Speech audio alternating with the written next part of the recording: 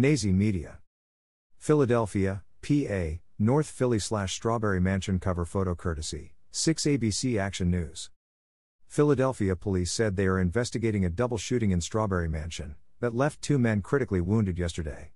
According to a 6 ABC Action News report, the incident happened on the 2600 block of W. Harold Street at around 3 p.m. on Saturday afternoon. Photo courtesy, 6 ABC Action News. One victim, a 21-year-old male, was reportedly shot once in the right thigh. The second victim, a 42-year-old male, was reportedly shot once in the chest. Both victims were transported to Temple University Hospital by medics.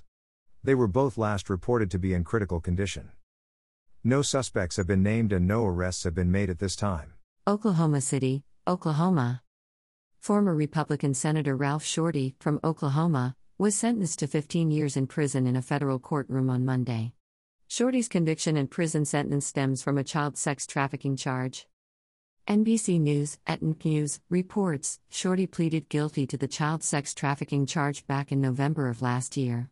The guilty plea on one charge was in exchange for having 3 other child pornography charges against him dropped. Shorty was arrested in March of 2017 after police found him in a motel room with a 17-year-old boy. A tip from the teen's father led police to the motel. Police accused Shorty of paying the teen for sex. A police report showed a search of the teen's tablet uncovered sexually explicit exchanges between Shorty and the teen. Shorty also offered the teen cash in return for sexual stuff. The FBI also found that Shorty used fake names to receive and send child porn, and he also actively used Craigslist as he sought encounters with males, the younger the better. Shorty resigned shortly after his arrest.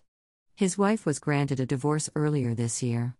Shorty will have to serve 10 years of supervised release after finishing his prison sentence. He's also facing a fine of up to $250,000.